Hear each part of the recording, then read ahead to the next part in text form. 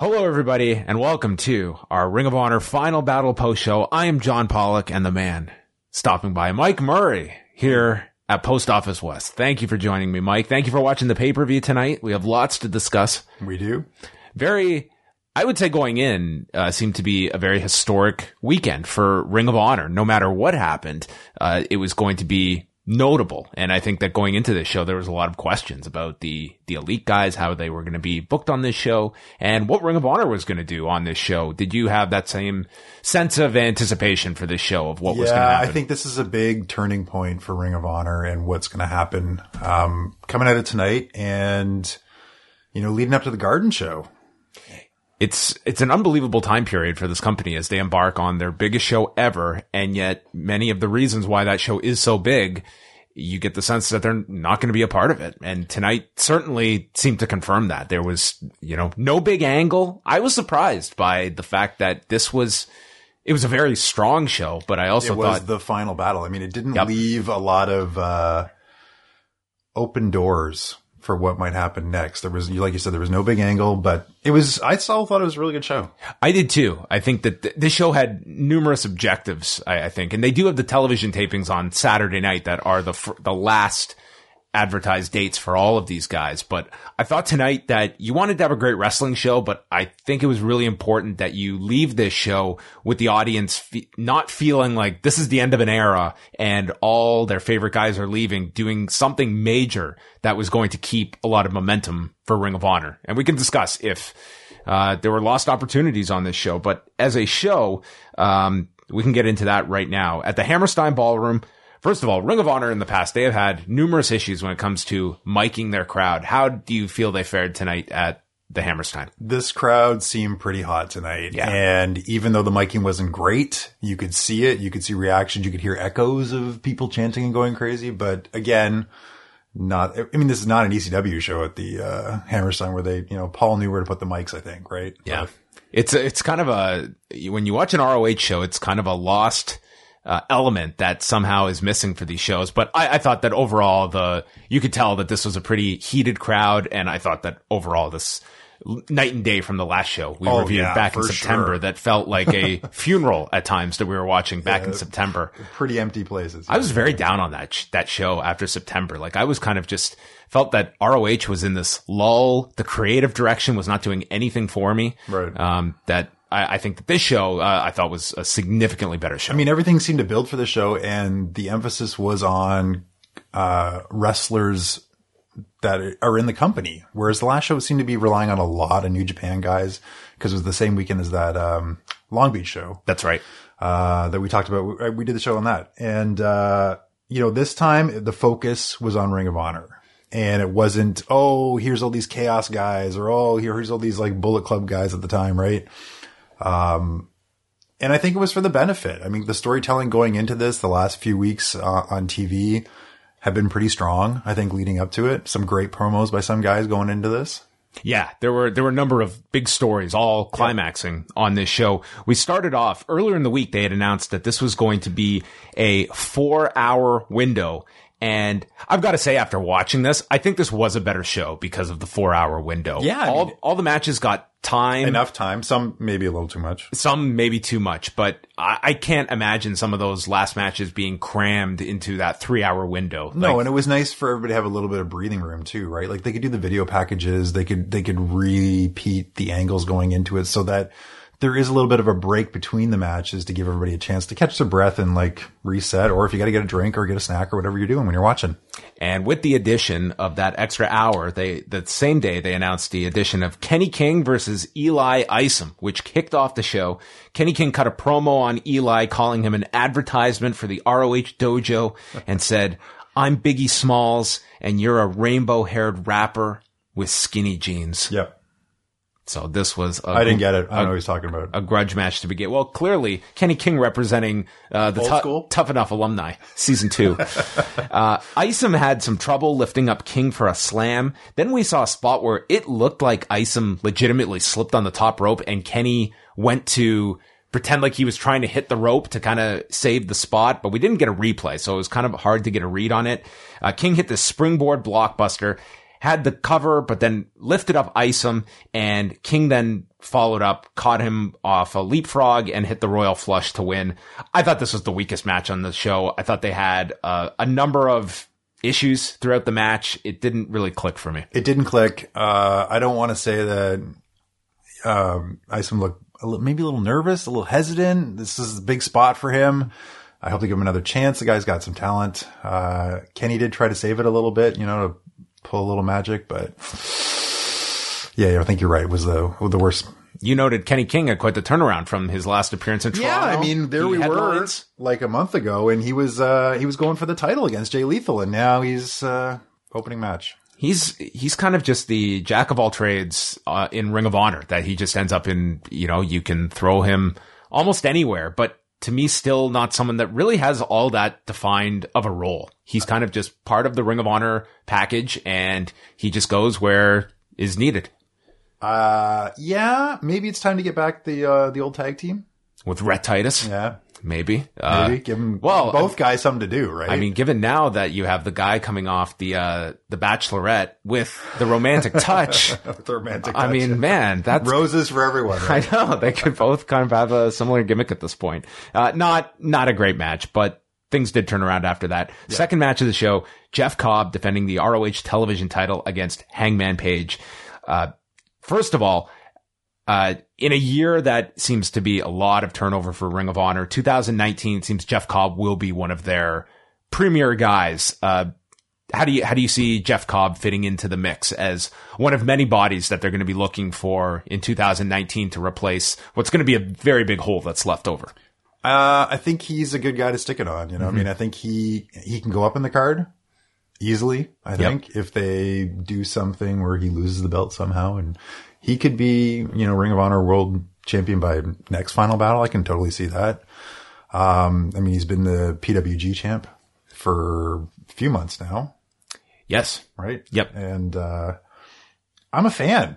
I like his look. I like his style, and I'd like to see him go a few other places too. He also feels fresh because you've seen him as Matanza, but that's a totally different character. I don't know what you're talking about. As Jeff Cobb, though, like it's someone that, he doesn't have the baggage of having a TNA run or being through WWE or anything like that. Like Jeff Cobb, unless you've been watching PWG, he's a relatively fresh name on a national basis. For sure. So this match, the crowd was into this almost right away. Page is attacking him, goes for that shooting star shoulder block instantly, and gets caught with a belly to belly on the floor. Cobb then nails Page with this delayed vertical coming off the turnbuckle, and they're just going through all these different sequences. Page hit a top rope moonsault to the floor. A 4-second hang time. Yes. That's why they call him Hangman Page. Hangman Page, yeah. Cobb then yanked him out of the corner into his arms and turned it into a pile driver. That was a great spot, yeah. Page came back. He hit one of two buckshot lariats. He went for the rite of passage, which Cobb countered, spun him off of his shoulders, just threw Page into the air. Yeah. And there was a tremendous near fall when the Tour of the Islands was countered by Page into a crucifix. I thought that looked great. And then this is when Page went for the second buckshot lariat, but Cobb then stopped him, hit two Tour of the Islands, and pinned him 13 minutes, 31 seconds. I thought this was great. It was a good match. It was, Hangman Page has come a long way, especially this year, right? Like, he's leaps and bounds. He's like of all the elite guys that their contracts are up, I think Hangman Page, if he's leaving, that is a big gap that Ring of Honor loses in Hangman Page. I think this guy is just going to be an enormous star in 2019. And of all the elite guys, he was really the Ring of Honor guy coming out of there, right? Like coming out of the decade as the young boy. But getting back to Cobb, I mean, we saw him have those like really quick squash matches against Punishment Martinez. And then Eli Isom. Eli Isom. And then this, right? Like this was a great match for the 13 match. Minutes that they had. Yeah. I just thought these two had a great match. Four-way for the Women of Honor title. Sumi Sakai defending against Madison Rayne, Karen Q, and Kelly Klein. This was an elimination match. The first elimination saw Karen Q out after she took the K-Power from Kelly Klein. Then Madison Rayne hit Klein with a tornado DDT off the top, only got a 2 count, so Sakai was in and hit Smash Mouth to Madison Rayne. Klein then knocked Sakai away, stealing the cover and eliminating Madison Rayne. So it's down to Sakai and Klein, and they were in the finals at Supercard of Honor to crown the first champion, which Sakai won. Sakai hit Smash Mouth, Klein kicked out, didn't get that big of a reaction. Sakai then kicked out of a powerbomb, and it ended with Klein hitting her K-Power off the second turnbuckle, pinning Sumi Sakai. So we have Kelly Klein, who I think they should have just put the title on to begin with. I think that the division has largely, she's been the heel throughout, and I think you had to go with someone new. The Women of Honor division, to me, hasn't gotten off to a great start by any stretch, that I think you needed a new champion, and maybe this will yield some different results. I hope so. I mean, it's unfortunate that there seems to be a real lack of excitement in the women's division in Ring of Honor compared to NXT, WWE. I'd say Impact as well right now. Yeah, I think Tessa Blanchard is doing a great job there. You have people like Jordan Grace and Taya. The Ring of Honor women's division, I don't think it's gotten off to a great start this year. No, and it's, it's been 9 months now that they've had a belt. Yeah. Right. And this is the first pay-per-view that it's been defended on, right? Yes, they know. No, they had, I think the previous pay-per-view they had, oh, that's right. It was Sumi Sakai and Emma. Tenille. Yeah. So, yes, this match. There we go. We struggled with trying to remember what the last pay-per-view title match was. Yeah. I guess they got into some of the near falls at the end, but not the hottest match. No, the crowd was kind of not into this one. It was fine, but I like the outcome, at least, with Kelly Klein winning and going a different direction. Jonathan Gresham versus Zack Sabre Jr. I believe this is Jonathan Gresham's first pay-per-view match for Ring of Honor, which is kind of nuts when you see some of the... I think this guy is just so underutilized in Ring of Honor, and had that big breakout match with Jay Lethal on TV back in the summer. So this was a great spotlight for him against Zack Sabre Jr. They start off, they're doing all these great counters, different sequences. Gresham gives him the middle finger, and Zack just lit him up with these slaps, just nailing him in the face. They were going for all these different control on one another. Each is trying to grab hold of a limb and work it over, and it starts to escalate. Sabre starts nailing Gresham with these slaps, and then Gresham goes after the left arm, kicks it, applies the octopus, and then Sabre breaks out. He went for a knee bar. Gresham turned it into an ankle lock, and it ends with Sabre gaining control of Gresham, and he was able to use the European clutch to counter a bridge by Gresham, getting the pinfall. 11 minutes, 51 seconds, which I've got to say, of all the match times on this was the one I could have used another 10, 15 minutes. I was just getting into this when it ended. It was great for the time it lasted. And you pointed out, like, maybe this could be a series of matches that they have. I would love to see that, because I thought this was just getting going. And this was a show that, I mean, even the women got longer than this. I think that these two easily could have had 18, 19, and this would have been everyone's match of the night. And for some, maybe it was, but I just didn't think it got enough time. It was another really strong match on this card. You're right. It was a little short. I mean, when we're saying that 13-minute match is short, that lets you know that it was really quality that was going on in there. If you like chain wrestling, if you like grappling, if you like submission attempts, and you didn't see this, search it out. And the audience was into it. The audience was really into it. The storytelling was great in it. You know, there's a little bit of frustration, and they would try and get out of the chain wrestling and be a drop kick here, right? Or strike there, and then back to the, a submission attempt somewhere. Yeah. Zack Sabre Jr., Jonathan Gresham, they just worked off each other very, very well. I think Zack Sabre Jr. has quietly had one of the best years of anybody this year. I mean, like, putting him in, he hasn't had a lot of time in Ring of Honor at all, right? Mm-hmm. Dropping him in this match, and everyone knows who he is. Everyone knows what to expect out of these two guys, right? And they were, the crowd was eating it up. Then in the middle of the card, it was Dalton Castle against Matt Taven, who came out with his real Ring of Honor championship that he stated was on the line. Yeah. At the beginning of the match, it was going to be for the purple championship. I don't know why he insisted his title be on the line. But Dalton was all for it. Yeah. He was like, cool. Dalton was dressed up like a mummy to cover for all his injuries. This guy has had just a write-off of a year in 2018 with his back injury, his hamstring. I'm sure he's not 100%. And yeah, it's just been a really tough year for this guy. No, I mean, he can't be 100%. I remember the first time that I saw Dalton Castle, it was at one of the Ted Reeves shows. And I hadn't even seen him on Ring of Honor TV. And I was like, man, this guy is like, he's got something going on, right? Mm-hmm. He came out, he was super flamboyant and like had everyone's attention. And now it's like everything seems like 2 steps slower. It would be, a good time for him to take some time off and like really try and heal up, I think.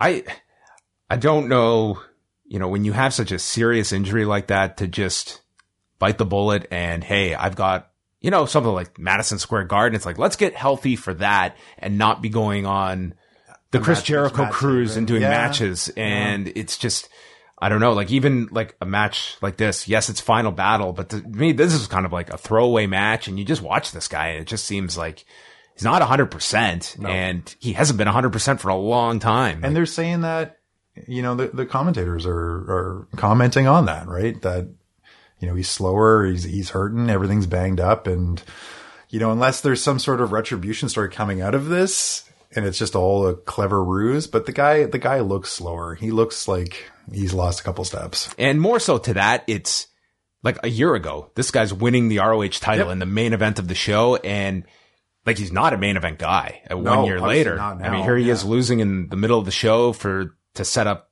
the guy who's probably going to be at some point doing this, whatever bullshit unification match with his title. I don't know where they're going with this. You didn't think Dalton was going to win it tonight? The purple belt mid-match when they announced it? No, he didn't. Well, they explained if it was real, that belt would have taken his head off. That's right. There was a belt shot. Yes, it was a toy belt. Ian Riccaboni insisted. Even though Ian thought maybe it was one of the replica belts at first, and they just changed the color of the strap. But let's talk about, we watched the Ladder War, and there were some incredible stunts.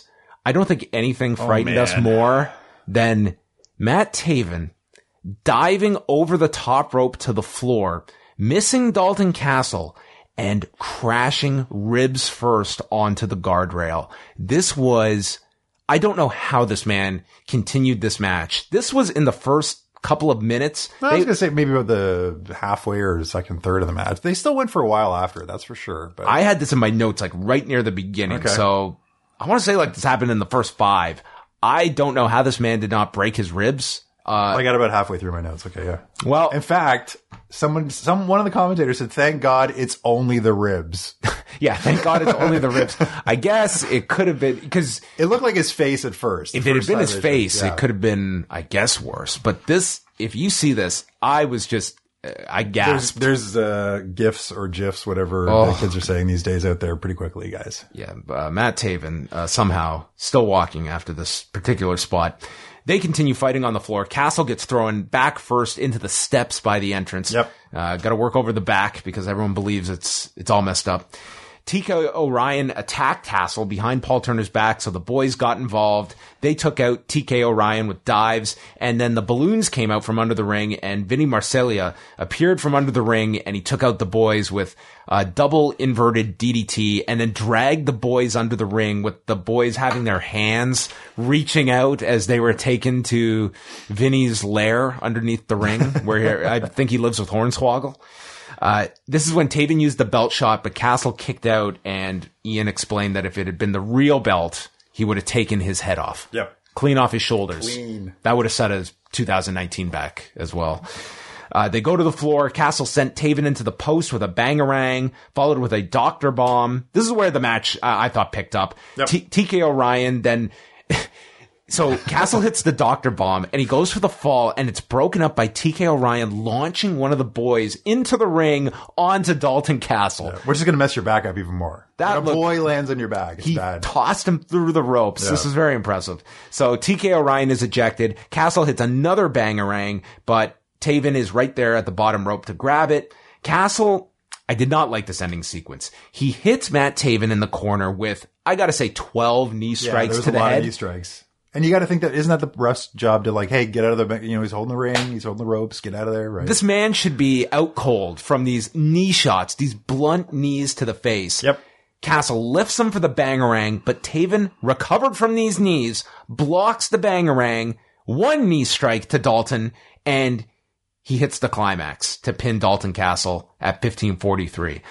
I'm fine with Taven winning, but the 12 unanswered knees right before the finish just seemed to me like took me right out of it. Yeah, there wasn't a lot of just made Dalton look kind of. Yeah. I mean, maybe his knees strengths aren't that good because he's hurting so much. You know? Yeah, I don't know. Not to me the greatest handling of a babyface in Dalton Castle, but I'm also not clamoring for Matt Taven to be like. Ultimately, you have to do something with Jay Lethal. Yeah. You know, I was thinking after this for their next card is the anniversary pay-per-view, and then you have Madison Square Garden. So I guess you have Marty Scurll set up as a challenger. They introduce later in the show Nick Aldis. And then you have Matt Taven that's kind of just in the background that I feel waiting. He's got this title for a reason that you have to do that at some point. And maybe that's at the anniversary show that you can do a smaller main event like that before the Garden. I'm not excited for it. You do not seem like you're at the edge of your seat right now. No, I like the Kingdom as a unit for sure. I think that the way they've introduced the other two guys has been pretty good, and they both have a distinct personality, a distinct look. But yeah, the purple belt has just kind of been a prop, you know, and there hasn't been a great explanation for it. There hasn't been inserted into the title picture at all yet, right? It's like they've had all this other stuff they got to deal with, but there's Taven still waving around this purple belt. I think with Taven, if you're going to push this guy as a main event heel, I think you have to eliminate some of the comedic aspects of the Kingdom, some of the goofiness, like wielding an axe at people and just being... So wielding an axe is humorous. It's not terrifying, is what you're saying. It's hilarious. Yeah. Marty Scurll, Christopher Daniels. This one came in with the story that at the beginning of the year, Joe Koff had told SCU, we are not renewing your contracts at the end of the year. The only way they would have jobs is if they're holding titles at the end of the year. So in the lead up to this, Daniels had explained that Kazarian and Sky got contract extensions, but he doesn't. And that to me didn't really play into the story all that well, that Kazarian and Sky got these contracts and Daniels did not. Because they got the belts. But then they lost the belts tonight.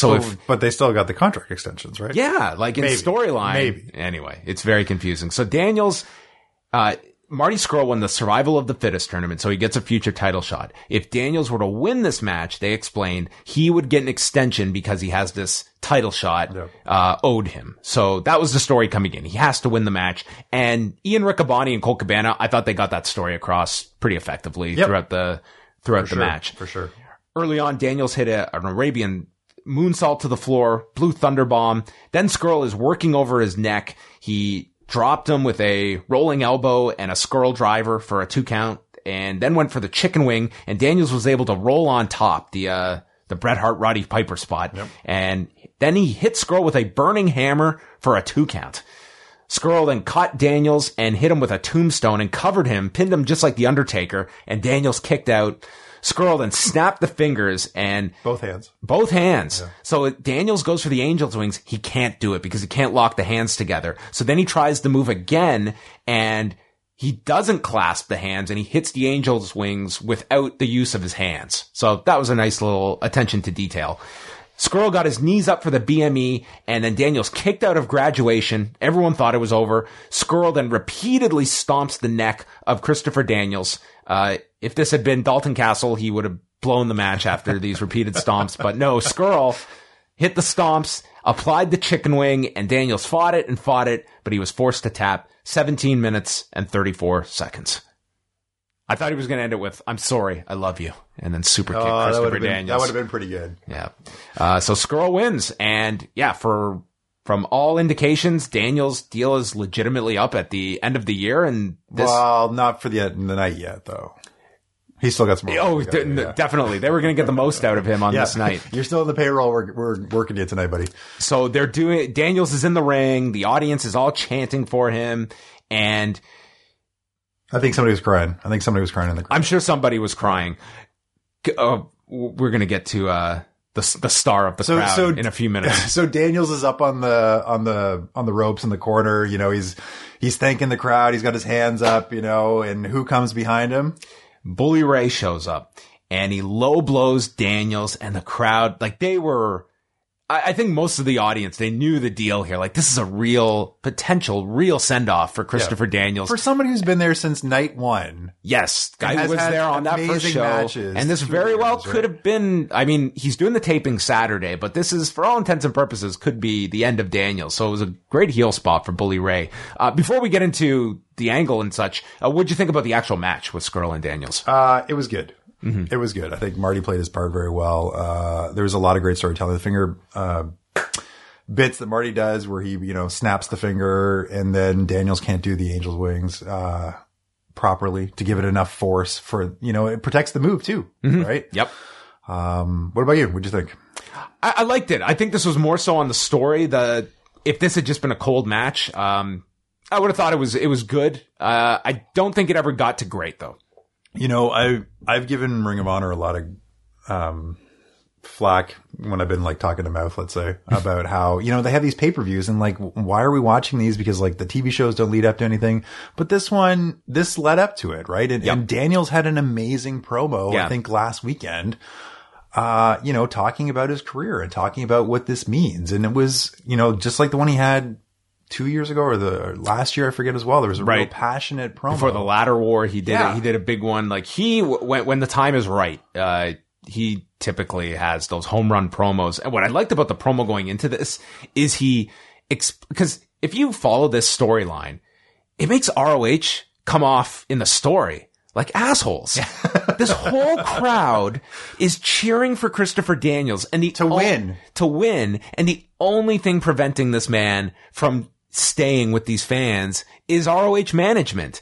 And in the promo, Daniels at least tried to cover for this because he stated in the promo, you're right, for sure. If Joe Koff were to extend me a contract, he knows I would revert back to my evil ways if I got that contract. Yeah, and he talked about the things that he had done before, and he had every right to be under this pressure, right? Which makes the comment about Scorpio Sky and Kazarian getting contracts that much more baffling to me. Like, that to me just goes against the story. They got the belts. Now they don't. Like, if Joe Koff wanted them out of the company, he's now screwed it up. I don't know about that. I think, wasn't it, they'd won the belts and they had to get a contract renewal, but I think there was still like the hanging clause that maybe this wasn't going to happen. We really need Joe Koff to. I think we got to get back on the video replay and see what's going on here. I'm really confused. We need legal help. So, Bully Ray, he has disposed of Christopher Daniels. We assume this is the last we're going to see of the man. Yeah. And he summons Flip Gordon to come out for their I Quit match, and out comes G.I. Flip. G.I. Flip, yeah. Sergeant Gordon comes out, yeah. He comes out in flak jacket with camouflage pants, the American flag. I almost called it the Union Jack. That would have been awkward for Flip Gordon to come out with. And we start the I Quit match. Ian Riccaboni has an apology at the beginning of the match. He is biased, so is Colt, because Bully Ray is human filth, and they want Flip Gordon to kick his ass.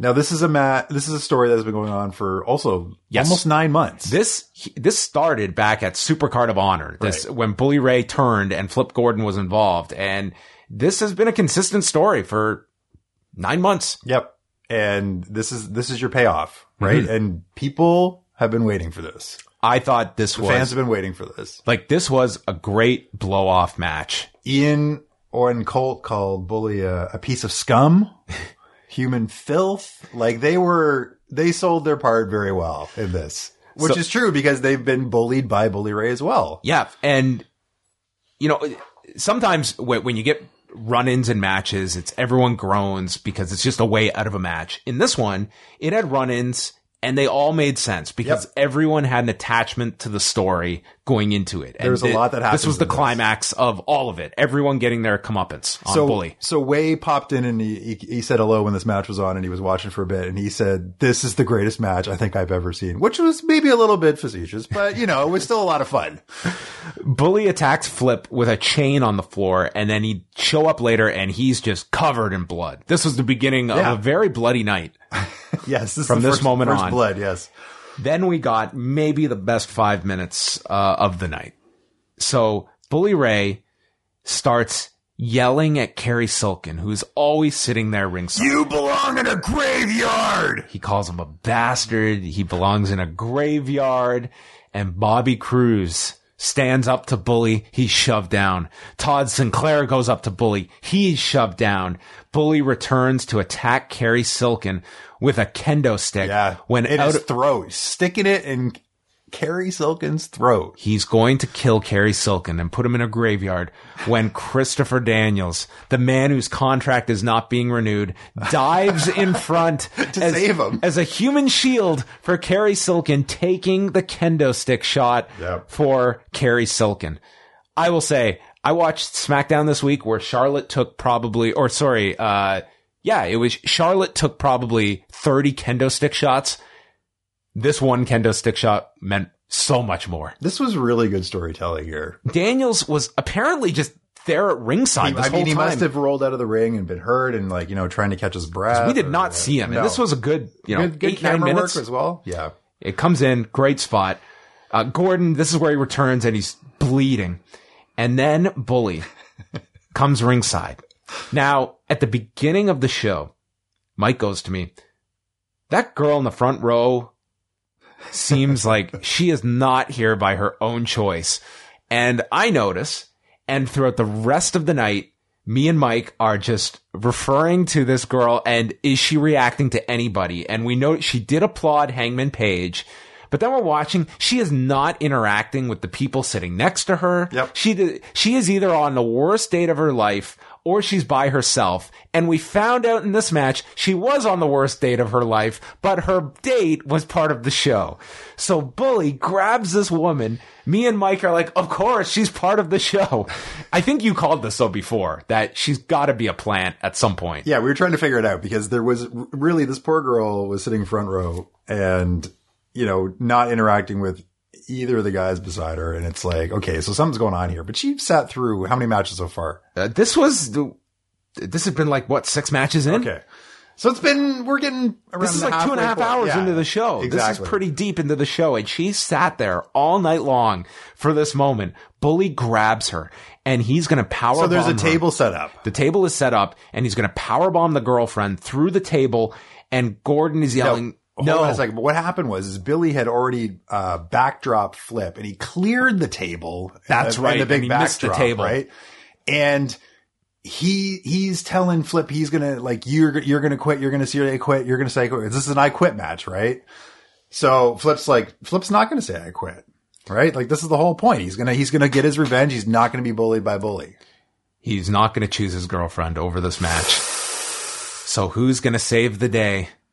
Yep. So Bully's got her. He's got it set her up for a powerbomb and he tells Flip to get on his knees and say I quit. And then we hear a giant crack. Bully has been hit in the back with a kendo stick, and the man wielding the kendo stick, the enforcer, Kerry Silken. Oh my God. Bully turns around. He is just eyeing Kerry Silken, and then Flip Gordon fights back, attacks Bully, kisses his girlfriend as he's full of blood. Or possible wife. Or wife. I guess you're right. Yeah. We should find out the relationship status of these two. We were pretty excited during this match. So we didn't hear all the commentary. So Gordon then jumps to the top rope, hits Bully with the U.S. flag coming off the top and applies a crossface when Silas Young runs in to save Bully. Silas then puts lighter fluid all over the table. Cheeseburger comes in, who was Bully's partner the night he turned on him at Supercard of Honor. The lady also has almost like a crimson mask from the kiss from Flip as well. This woman's got blood on her face from this. This woman is definitely a keeper after what she did tonight. After all this, yes. Young takes out Cheeseburger with misery, and Colt Cabana cannot stand it. He gets up. We see a shot of the announcer's table, and he just more lighter fluids going on the table. More lighter fluids going on this table. Runs in with a chair. He attacks, but then he's hit with a low blow and sent to the floor. The lights go out. They come back on. The Sandman is in the ring, who was on television and was part of an angle a few weeks back. Chugs a beer, and then Flip hits Bully with the Star-Spangled Stunner after Bully chases Sandman and misses him. And Flip grabs 2 kendo sticks. He's hitting him with repeated strikes, and Bully quits. 14 minutes and 25 seconds. I thought this was a really well put together blow off to the feud, and all of this was designed to get Flip Gordon to the next level. Yeah. And I thought they did a really good job. He was the star standing tall. There was at the end a of lot this. of moving parts to make this work. And everybody, you know what? Everybody, Todd, Carrie, The announcers. like everybody everyone did their part. You know, Silas Young, Sandman coming back in. You know, all the things that have led through this story for the 9 months, you know, we're all back echoed again. Flip Gordon is currently dating model and actress Brittany Tosco. Okay. So there you have it. Hopefully that's who was at the... I'm assuming that is That's who was that there. is the woman. Yeah. I thought this was great. I thought that this was such a well put together match. This is one of my favorite matches on the show. I thought it achieved a goal in getting Flip Gordon over. I thought that it was a payoff to a long feud. Bully Ray, I think, is a great heel. Yep. Knows what his role is Yep, with the younger for talent sure. in Ring of Honor. The crowd loved this. The only payoff is that the table wasn't lit on fire. I was okay with no Really? burning All right. table. All right. I thought maybe we were going to get that a callback later when the tables were involved. That we still have this outstanding same table with tables. lighter fluid all over it. So anyway, afterwards, Cabana is taken to the back. So Caprice Coleman comes out to call the next match with Ian Riccaboni, and second from the top is Jay Lethal and Cody. Were you surprised? I thought this would go on last. I think it could have gone either way. I wouldn't have put this on after Ladder War. After watching this, I'm glad they made the choice Yeah. they did. I don't think this It's would smart, I don't think right? this would have ended the show well. No, it wouldn't have. I think it would have been well, the ring was destroyed after Ladder War, but also, it would have been a big letdown, I think, afterwards. Not that there was anything wrong, but The crowd is, I thought we were going to get a really electric atmosphere because of this being potentially Cody's last match and all, just what could possibly happen in the match. Lots of different ways you could go. Crowd is chanting for Cody, and they had to have assumed that was the reaction he would get. So they had a spot laid out at the beginning where Cody gets on the microphone. He says, "I think I love you too," to the people, but says, "If I really loved you, I'd be working the Madison Square Garden show and you can all kiss my ass." So that was their attempt to get the crowd to turn on Cody, and Lethal responds that this is his company and the shiny new toy will be dull and gone. And that starts our match. Cody early on teases he has messed up the left knee that is the injured knee he's working with, but he was just playing possum. Yep. Cody got into it with a bunch of fans at ringside, including dumping some water on one of the fans. And then Lethal goes after the knee. He's wrapping it around the post. He hits a running drop kick with it. And Lethal, in the ring, almost takes out Todd Sinclair, but he pulls up. And with the referee distracted, Brandy comes in. Yep. Brandy. And Brandy spears Jay Lethal with her bionic shoulder. The surgically repaired clavicle. That's what Ian Riccaboni explained. She had a surgically repaired clavicle, so now she has a bionic elbow, so her spear has mega powers. That's right. It's worse than Rhino Spear. You know, it could like really literally cut you in half. I'm going to repeat. This was our Ring of Honor title match. It was. And I don't want you to think back, you know, to Samoa Joe or Daniel Bryan. Did Kenta Bryan Kobashi Danielson, have sorry. like bionic elbows Chops. from his surgeries or bionic knees? Nigel McGuinness back in the day. This was way too goofy for me in the midst of this, but there was more to come. Brandy came in again, missed Lethal. This time she speared Cody off the bionic shoulder. We did get a crossroad spot for the first near fall. Right. And it seemed that the goal of this match was A, get everyone to boo Cody, and B, bite on the near falls. That was the challenge. And I didn't think the idea of Cody winning was going to be totally foreign to people, that they could do some surprise. You have the out, he could drop it at the TV tapings, he could agree to a small term agreement. I didn't think that it would be hard to get people to believe Cody could win this match. I mean, we still don't know what everybody's doing, right? No, like we're all, everything was kind of hanging in limbo to see. Yeah, everything is still like you don't have guarantees of where anyone's going to be January 1st.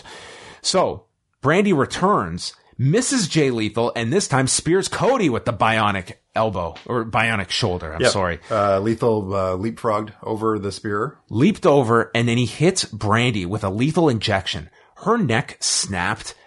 I was very concerned that she had hurt herself taking this lethal injection spot. And I think Brandi is a great valet. I think that she's very good in the corner of Cody, but and around the ring, doing, just great stuff, distracting people, winding people up. But wrestling, like, she is very much a beginner. And, she was injured doing matches. Like, she's a beginner. Like, that's just the way around it. And I think that even doing basic stuff, it's very difficult. One of the things we didn't get to is Jay Lethal kind of mimicked a Goldust, almost did a Shattered Dreams in the corner. He teased that. He also did the Stardust signal when he later gave him the middle finger. But before we got to that, that's right, yeah. Cody applies a figure 4, and the bell starts ringing. And it's Hangman Page, who has showed up at ringside. I guess we had to have our Montreal reference at some point in this show, of course. And Hangman is trying to end the match, but it doesn't end. And he just leaves through the crowd. He gives Cody the belt, too. I hated this. Like, it was like the other match, which had the run-ins and everything else, was good. This was why? It was also this was all the run-in stuff I hate. Yeah. There was no reason for it. It was just throwing shit against the wall that wasn't sticking for me. It was like the spot, no one even bought it. It was like, it didn't help the match. It just hurt whatever flow they were having. Lethal hit a crossroads. Cody kicked out of that. Then Lethal hits 6 suicide dives in a row. Cody recovers, spits water in his face, hit Din's Fire, and Lethal kicked out of that. I don't know if anyone's kicked out of Din's Fire yet since Cody's introduced that. Lethal then comes back. This is where he gives him the middle finger, lethal injection, 2 super kicks, and he applies the figure 4, pulls him into the middle, and Cody does the double tap at 23 minutes, 45 seconds. So Lethal retains the title. This very much felt like a write-off of Cody. By the end, just the dominant win for Jay Lethal. It was closing Cody's chapter in Ring of Honor. I mean, he started off facing Lethal 2 years ago, Final Battle. Yeah, and it came full circle. End, turned on Lethal, turned on the crowd, flipped him off, and Lethal flips him off at the end. Yep. Yeah, it was, the story was there for Jay Lethal to win, end the feud. But I thought the execution of this was a very overbooked match. And for an ROH title match, I thought it brought it down for me. I didn't like the Hangman and Brandi spots. Yeah. And I thought following really a great executed match in Bully Ray and Flip Gordon, this was kind of like a poor man's version of that to me. So I don't want to rag on the match. It wasn't a bad match. No. But I thought worse. A lot worse. Yeah. I thought there were negatives to it that brought it down a bit for me. And I think, the rest of the card was, pretty strong all the way through. That something's going to stand out, and usually the Ring of Honor World Championship match has a level it should get to. Right? This felt like one of those NWA TNA main events when Jarrett was the champion, and they do all the run-ins and the guitar spots. Yeah, let's not talk about that. Well, it's why'd you do that to me? That's my comparison point. We were in the asylum here, Mike. After the match, Marty Scurll comes in to confront Jay Lethal, and then Nick Aldis walked out with the NWA Championship with Camilla, his valet. Okay. And did you look that up? No, she was at the NWA because anniversary the announcers show. Didn't know who she was. They didn't care to look up the I guess Wikipedia maybe. Or didn't watch the NWA show, I guess. They probably didn't. Oh. They had some audio problems maybe at the beginning. So that looks to be your ROH title direction is Marty Scurll and setting up something with Nick Aldis, maybe with all of them, but eventually getting to Matt Taven. Of course. Someone. The gold at the end of the rainbow. Yeah. That's your main event mix, and it's going to be a big transition for this company. And Marty's only going to be around for a couple more months, correct? He's under for the year. For the year, reportedly, okay. Yes. Okay. So he's one that is committed that they can at least rely on for the forthcoming year. And then we go to Ladder War, going on last. Frankie Kazarian and Scorpio Sky versus the Young Bucks versus the Briscoes, the 7th Ladder War in ROH history. And Colt Cabana returns for commentary on this one. Young Bucks came out with in gear they said was inspired by the Rockers, their favorite tag team.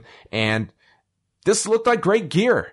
Bright colors. Like it? I thought it bold colors. I don't know where this would rank on the WH Park scale of 1 to 10. I'm not sure if WH would have liked it. It was definitely there were tassels. So there were some tassels, but it was a big step away, I think, from their usual gear. They were wearing shirts. There's no indie guys wandering around with these. Like these looked like professionally made Rockers ripoff spandex. The match starts. We are not going to go through everything in this match. It was a sprint. Yep. Unbelievable the amount of stuff that happened in this match. The Briscoes start destroying everybody from the get-go. Kazarian is busted open, 2-3 minutes in? Pretty early, yeah. He bled a lot, but he would not lose the most amount of blood. Caprice Coleman had some good lines in this, like Kazarian's just dripping blood. He's like, he's donating tonight. The Bucks made their comeback. They did the too sweet sign. Yep. So they were in with SCU for a while until the Briscoes came back with all these chair shots. Nick did a double springboard into a splash to the floor. Jay Briscoe put Matt through a table on the floor with a back body drop. Jay Briscoe in all of this, he starts bleeding, and I would say he hit the highest on the Muta scale. He got like the serious Cactus Jack, like it was pretty gruesome. Mark was bleeding quite a bit. Yeah. Kazarian, he bled for 90% of the match. Yeah. SCU did a slingshot cutter with Mark flying over the top into a cutter by Kazarian off the apron through a table on the floor. That was cool. Matt brought out a sledgehammer that's been in the Being the Elite videos. I don't know what the sledgehammer means. It's just the reference to AAA. Oh. Yeah, man, I just fucking walked into that and you hit me with a sledgehammer. Matt throws the sledgehammer away. He doesn't use it. Instead, he super kicks Jay. Mark stopped a Meltzer driver with a flying cutter to Nick in midair, and then Jay hit the Jay Driller to Nick. And closing sequence saw Kazarian take out Jay with a Styles Clash onto a chair and then do the AJ Styles sign. Yeah. So we got Jay Lethal doing the Stardust sign with the two hands, and then we had Kazarian doing the AJ Styles sign, which are basically the same thing. Pretty close. Just minus the gloves that they had. Or they don't open up the hands. Yeah. Kazarian and Mark are climbing up the ladders. Mark gets sent off onto this horizontal ladder that had been set up across the ladder onto the ropes. And then Nick got sent off the ladder and he flew over the top and crashed through a table on the floor.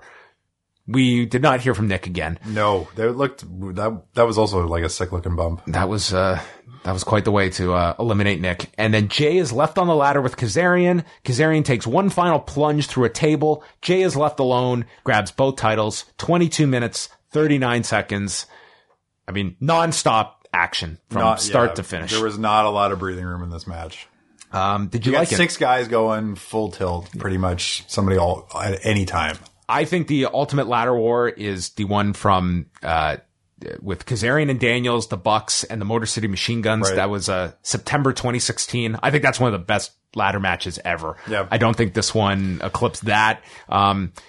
This was heavy on stunts and blood, nonstop weapon shots. Yeah. There's a lot of unprotected chair shots. Even though they were thrown instead of swung, there's still like a lot of contact to the head. Mark took a bunch. At least 3. Some of it was, unsettling. It was, I think people would have been entertained by this. If you're into these kinds of stunt fests, this is what this was. Yeah. And kind of delivered on what was advertised. You know what? That was kind of interesting is that they laid guys out and they didn't come back like one after another. Like somebody would go through a table and that was it. They were done. Right. And until there was only 3, then 2. And, the fact that there was no payoffs for a lot of the Bucks' big combinations and big moves, they didn't pull the Meltzer driver off. They didn't do Indie Taker. They didn't do more bang for your buck, right? This was not a Bucks centric match. No, but I think that they probably still had a lot of input on putting it together because it did flow pretty well, right? Yep. They didn't screw anything up. Nope. It was, it had your attention from and it start made to sense finish. Yep, for most of it. Yeah, I liked the match. Yeah. I liked it a lot. It was, the heavy weapon matches aren't necessarily my cup of tea. But these 6 did a fantastic job with it. The stuff that we saw tonight, although there wasn't kind of a traditional tag match, you had this, right, which was a heavy prop stunts match. You had the great chain wrestling submission match with the grappling with Gresham and Zack Sabre Jr. and almost like the big Haas fight between Cobb and Page. You know, like this almost strong style-esque match they're used to seeing. You had a great mix of stuff. Like, sure. I thought it was a really great show, like a definite thumbs up show. Thumbs up for sure. I guess the interesting part of this was that no major angle shot. There was no PCO or Brody King on the show. No hints at these guys even. No. And, on the one hand, I can see Ring of Honor. They sign someone like PCO and they want them exclusive. But at the same time, you look at the fact that PCO was booked for MLW and the fact that you let him finish his dates, like now that he wasn't even booked for Final Battle, he could have done the Thursday night MLW show. Sure. Finish up your dates that you're advertised for. He probably could have done the Smash show this Sunday. That he was booked for that as well. You would think. But yeah. Unless he does the TV tapings, I guess. I mean, that's, if you sign a contract, that's the prerogative of the promoter. But, I understood the idea that, okay, if he's at the pay-per-view, you want him there and you could be concerned about travel if he's working Thursday night, if there's some big storm or something. But, he was advertised for a match Thursday night. I think he could have done it realistically. Yeah. And I think that if you're going to sign someone, you should be allowed to finish out your dates. I think that that's a fair compromise. I agree. A promoter is kind of, I think, maybe that's a little bit on the talent to be like, hey, I signed, these other deals that I said I was going to do and I was going to appear for these guys, How about we start the contract on Sunday? Right? Were you surprised you didn't see any new names tonight? I was expecting a bunch. The Elite went, 1 for 4, right? Is that right? Cody lost, Paige lost. They all lost. Cody lost. Except for Skrull. Oh, yeah, Skrull. Right? Yeah, so Skrull wins, which we kind of thought that might happen. The one that's sticking around. The one that's sticking around won. Or at least that we know for sure is sticking around. Yeah, that we know for sure, right. I just thought that tonight you could have planted the seeds for 2019 here, I think. And I know they have the TV tapings, but to me, this was the show to do your big stuff on, not the TV tapings Saturday night. We've paid the money for the pay-per-view, right? Or the audience has paid the money. And if something happens at the TV taping, well, it's not live. So I don't think you're going to get the same kind of buzz that you would tonight to do all your big stuff that you don't want Monday morning, that the story is ROH has lost all their big stars.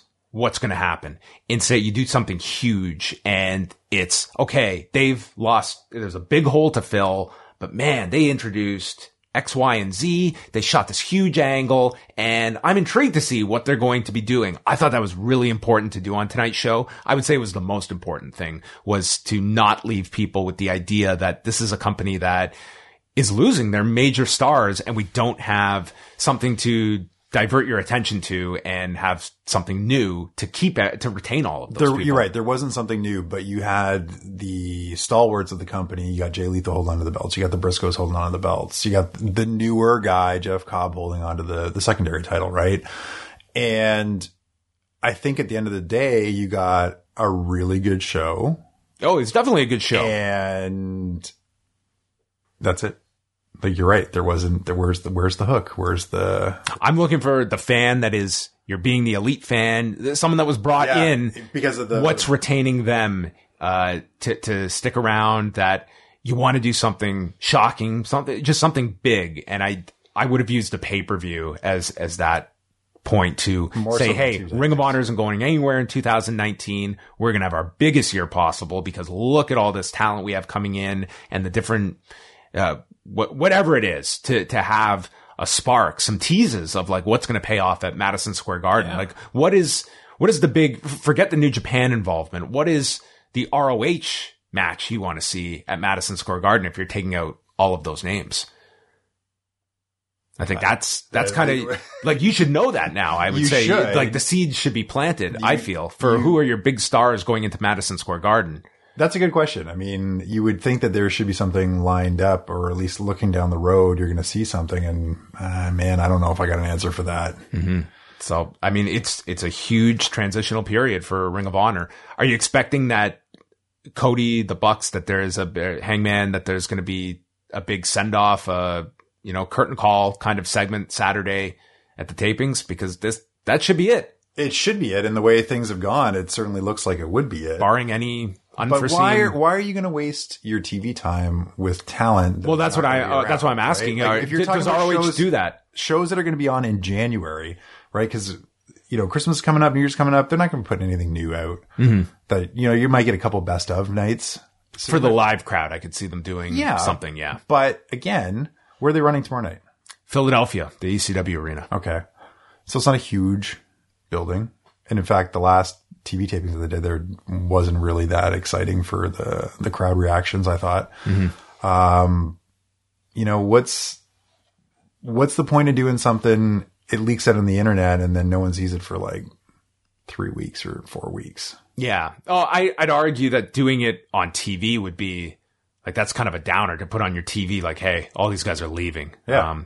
But that's the reality. But I think it's also your fan base is going that whatever the surprise shock is going to be of like new people coming in. Well, anybody who is on the internet, which is your typical Ring of Honor fans, they follow the product that way first.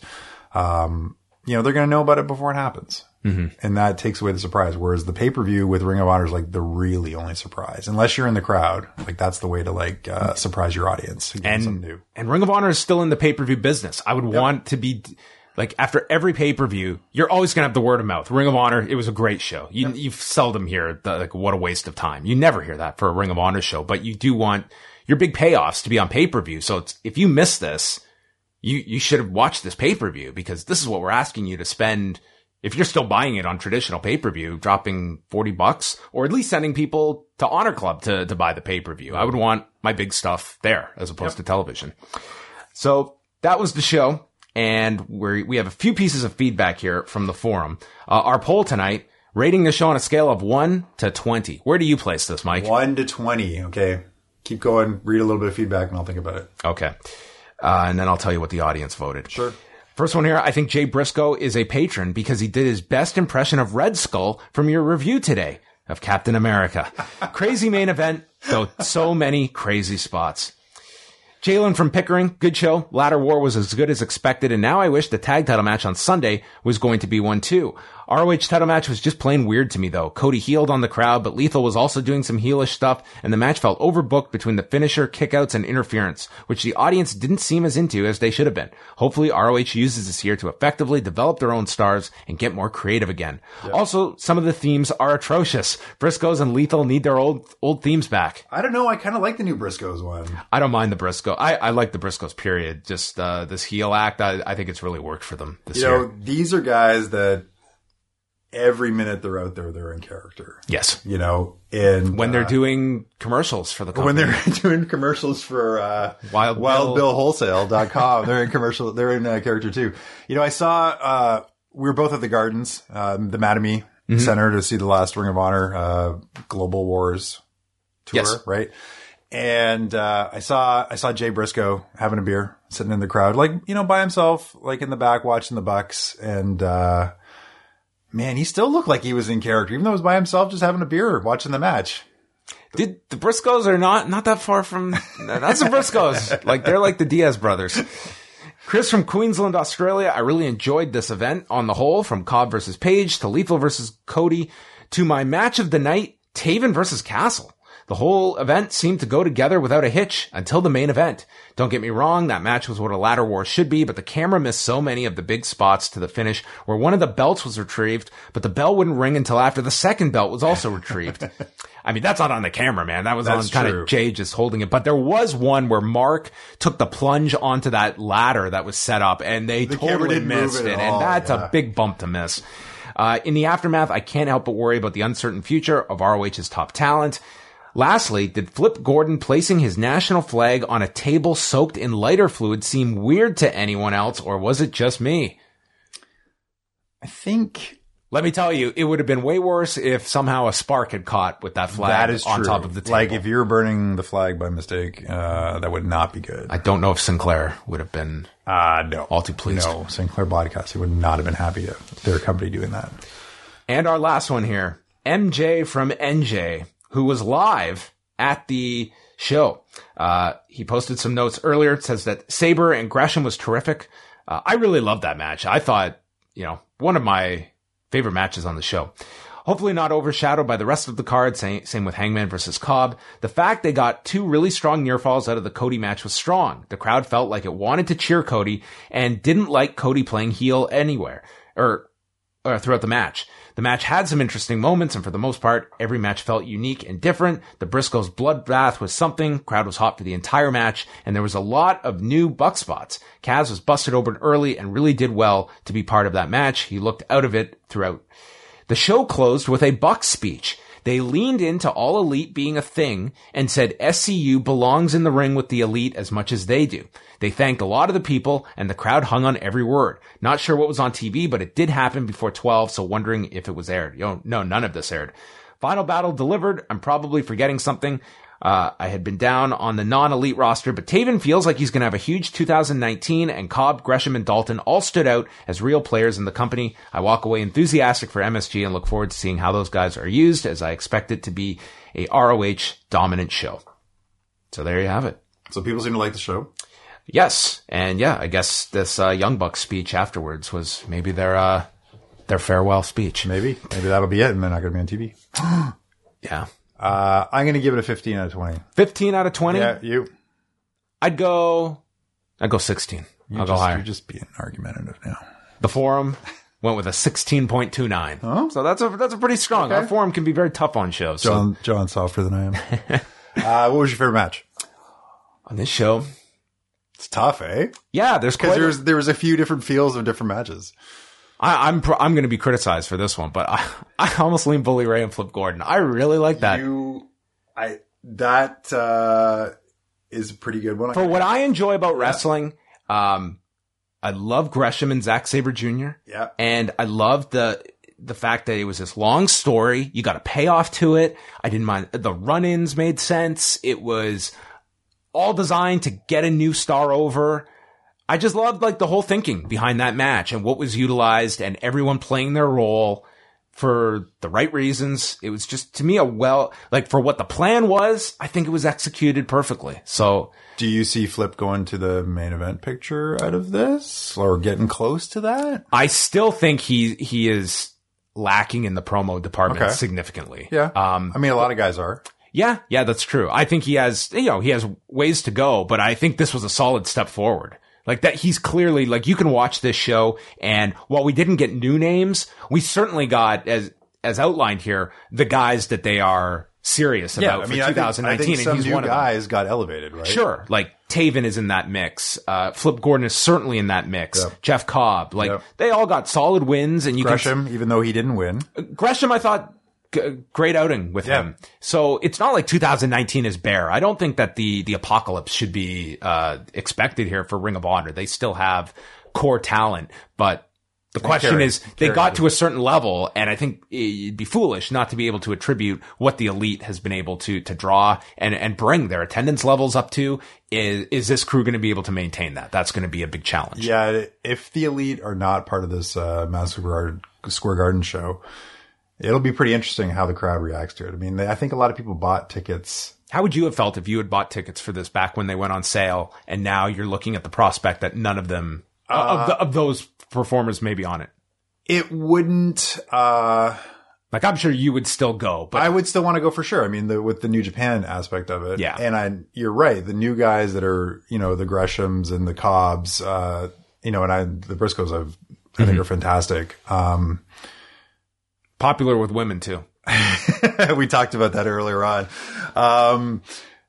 But I think, there is a huge portion of the All In crowd, the Hot Topic crowd, that are Elite fans, right? And if they're holding tickets and their guys are not going to be there, they might not want to go or be as excited about going. I think that it would have been interesting, the fact that, had TakeOver stayed on the Saturday, how many fans that had bought tickets to Madison Square Garden would have been thinking about, unloading those tickets to go to TakeOver, knowing some of their favorites weren't going to be there at Madison Square Garden. That's true. So that was a Final Battle. Again, a thumbs up show. I thought this was a really good pay-per-view. Yep. There's definitely a lot of stuff to go out of your way to check out if you got the time and the inclination. Mike, thanks as always for joining me. I love doing shows with you, so thank you for coming over. Thank you for the Christmas books as well. No problem. I mean, a man that brings gifts when he comes to visit. I very much appreciate it. Have a wonderful Christmas. You too. Holiday you and yours. season. And I'll be hitting you up for any child tips. Mike is my is the sage The advice. the dad whisperer. Yes. It gives me the pathway to enlightenment. So that is it for us. Wei and I will be back on Sunday night with our TLC post show. So if you are a double ice cap or espresso member of the cafe, you can watch that review live with us right after TLC. The podcast version will be up free later that night, so you can get it one way or another. Are you looking forward to TLC, Mike? Will you be watching? I'm going to watch it. I am not terribly looking forward to it. I think the women's TLC match has got a lot of interest in my house. Does that close the show?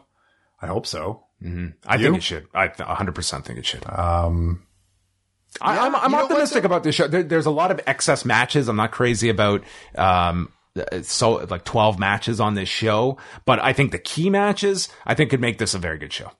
I sometimes feel with WWE shows is when you have lowered expectations, they seem to sneak something in and impress you. Well, we will be discussing that in depth on Sunday night. In the meantime, you can go to postwrestling.com or subscribe at postwrestlingcafe.com. Lots of great stuff up, including we've got our review of Captain America, the First Avenger. So how are you enjoying doing those? I'm liking them. Yeah. These ones that we've recently been reviewing, I went through this whole batch of watching all of these back when Infinity War came out. Okay. So now I'm rewatching them several months later. Okay. So I'm looking forward to some that I'm watching with fresh eyes. Like? I have not seen Black Panther, for instance. Okay. I have not, like, after the Avengers, I've pretty much not seen. Like after Avengers 1? After Avengers 1. Okay. They're all pretty much, it's a clean slate for me. Well, that's a lot to get through. I've seen the Guardians movies. I've seen those too. So here and there I've seen. What are kind of your, the key ones for you? My kids really like the Guardians movie. Yep. I was pleasantly surprised with those. I thought James Gunn did a really good job of, building some characters that didn't have a lot of depth and kind of creating, new levels to them. I'm a bit of a comic nerd. Mm-hmm. We should really have you on for one of these. Yeah, I can do one with you. Sure. That'd be fun. I don't want to force you. No, it'd be fun. Like, and I got to tell you, I'm also, I haven't watched everything either. I haven't seen Black Panther. Yeah. And it's, it's hard to believe that, every 3 months there's a new like comic book movie coming out, and teenage me would have been like, yeah, awesome. But now it's like, you've got, you got kids and you got everything else you got to catch up on. And, both my daughters play hockey. One of them plays rep. So I spent a lot of time at rinks. How much? I'm keeping you here, and I know you have to be no sweat. This is going to be my last question. No, I like talking to you. It's great. I bring this topic up all the time with Wei that I feel I would spend so much money if I had the option to be able, when a movie comes out, to be able to purchase it from my home. Like watch it straight away at home? Watch it straight away at home. I would pay more than what the ticket cost to go to a movie theater. Cause I just can't get to a movie theater. It's not realistic for me. I have a movie theater around the corner for me. I have a rep theater pretty close to me, out in the East End.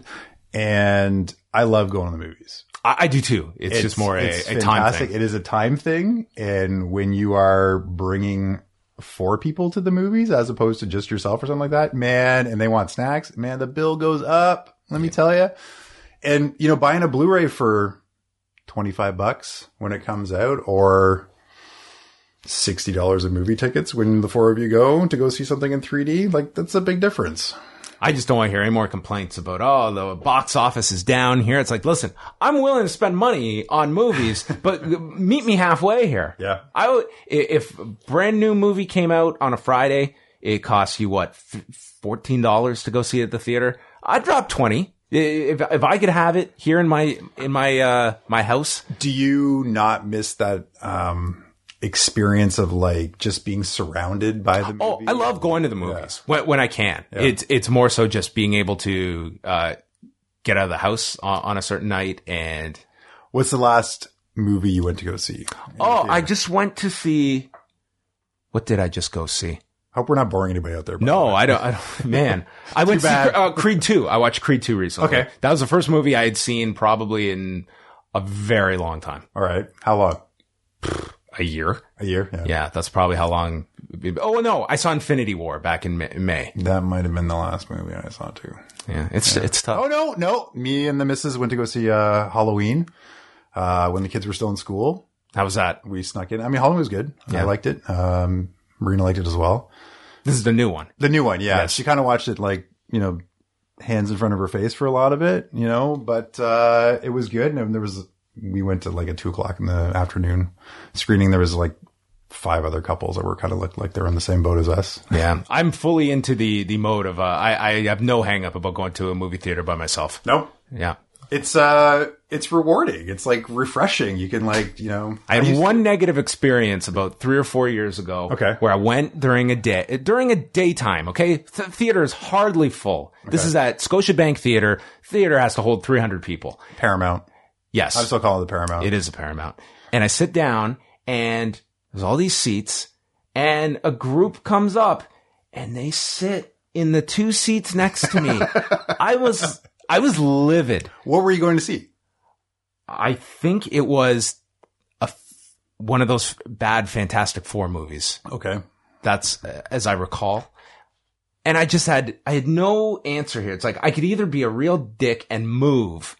Then it's just awkward. It's like, I'm clearly moving because you two are here. It's like, there are so many seats here. Why are you in the 2 next to me? Maybe they were scared. They wanted to be around Big Strong John. That was definitely not it. No, that wasn't it. I just couldn't believe it. I was like, man. Have you guys done movies for mommies, as they call it, at any of the theaters? We have not done that. No, you guys, it's an experience. You guys should do it before. Yeah, I don't know if we're ready for that experience. No, I'm telling you, it's fun. You know what Sunday is? First haircut, Mike. First haircut? We've lost everybody. No one is listening to this right now. Absolutely no one is listening. You want to start doing a dad's podcast? Where are you doing the haircut? It's a place on Bloor. I don't know the exact name. Okay. We had to make an appointment ahead of time. On a Sunday? Yeah. I couldn't imagine being a barber this is like a child barber too. It's like could you imagine that? Are you guys ready for this? I'm ready for it. Yeah. Now, I haven't seen John's son in my visits over here because he's always asleep and being perfectly well behaved. I thought you might see him tonight because the pay-per-view was a bit earlier. But so these 8 p.m. starts. You're bound to run into him. I was late coming from work, Christmas rush at the store. He is very busy. So I'm not sure how long Max's hair is, but are you guys ready are you just going to get like a little trim? Are you going for a little buzz cut like Dad? Or no, we're not going to go that far. Okay. Yeah, see, my wife wants his hair to be longer, and I think we can have a healthy mix here. You don't want to be a little unruly, having to like hair clip it and stuff like that. That's it. That was one of the weirdest things about being a dad that I found was like how many times I could do ponytails and like put hair clips in hair. Things you're not ready for. Yeah, that's a whole nother thing. I mean, are you doing Santa pictures? Oh, we've done Santa pictures. You did Santa pictures, right on. It just here. You know what? No one's listening anymore. No one's going to get to see this, but you're going to get Mike's genuine reaction to my favorite picture from this Santa. Actually, what Santa did you go to? We went to Sherway, and Sherway is a bit of a haul. It is, but the good thing there is, you Fast pass. They book a block, so it's like with 15 kids. No, they bring them in, they read a story for them, and then they just call you up by a number. You're not in a line. You don't have to do all this. So my daughters went tonight to Scarborough Town. Oh, real beard, and Max is not happy at this picture. He's so upset. I loved it. He just screamed. My daughters went tonight, and my wife booked the time. That's the way to go. Fast pass it. You know, almost like you're at a theme park, fancy pants. And, you know, so Scarborough Town Center, I remember going a couple of years ago. It was like packed. It was like the scene in A Christmas Story where like the castle, Santa's castle is like, it's far. And you're like, this is going to be like an hour, 2 hours. I don't know. Oh yeah. We went weeks ago. I figure now it's just like, oh my God. Yeah. You're a week out. It's crunch time. Your wife is brave. Yeah, but like I said, it was booked. So, you know, you've got like a half-hour window and it's kind of, you just walk up and you're good to go with the fast pass. Well, Mike, I think we should do this again. Yeah, man. The Dad Podcast. I think this is a great idea. Thanks again, for joining me. And we get Damien on to it. Oh, we could get a whole crew. You could have like rotating dads. This could be a great idea. Thanks as always for listening, everybody. And we'll chat with you Sunday night following TLC.